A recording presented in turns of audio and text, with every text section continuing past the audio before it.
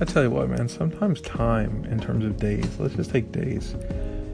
Days are a really, really bad metric by which to gauge whether or not someone is an expert on something. So if someone told you, I have been studying this subject for 365 days, and someone else told you, I have been studying this subject for 37 days, well, you might tell yourself, yo, I'm going to go with the guy who's been studying it for 365 days. But what if I then told you, okay, the person who has been studying this subject for 365 days has studied it 1 hour every day.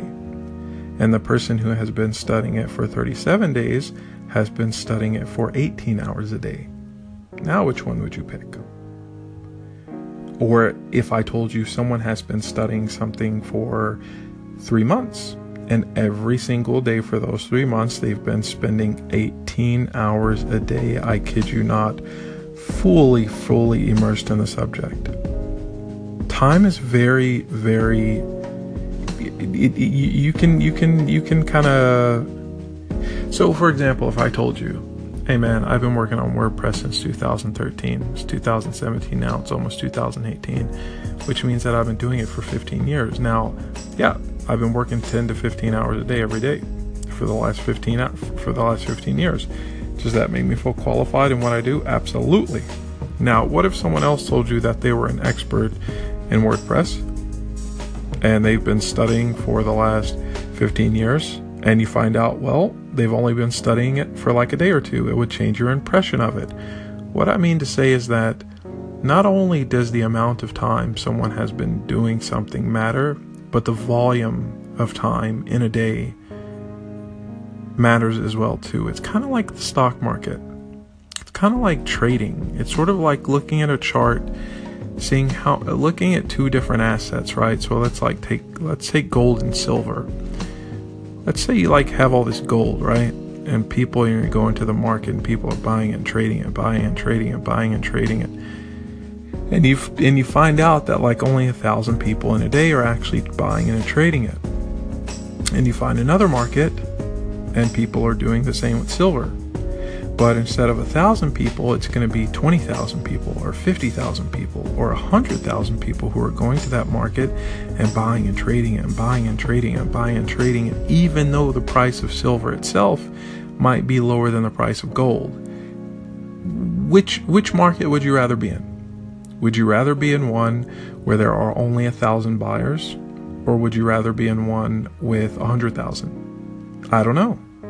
It depends on what you sell.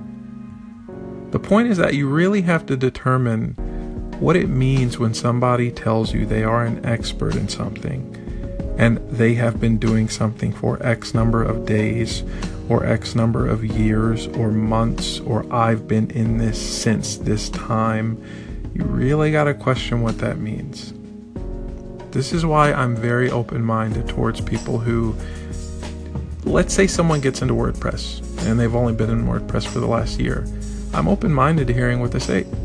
Let's say someone gets into cryptocurrency. They've only been talking about it for the last 2 months. Never will I ask myself, I never heard of this person before 2 months. I never heard of this person before last month. Who are they? They don't know anything. I would probably say, let me judge what someone says based on its merit, not who they are and not where they come from.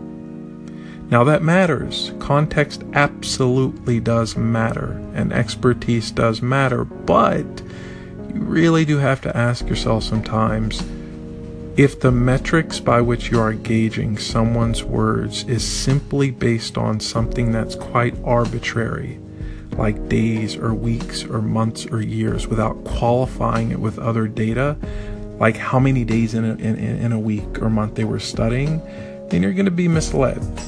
Okay, so the next time you listen to someone, or the next time somebody tries to teach you something and they say they've been doing it since the last 5 years or 6 years or 10 years or 15 years or 20, just ask yourself, okay, that's really, really cool, but how deep have they gone with it? And then if you decide that that works for you, follow them.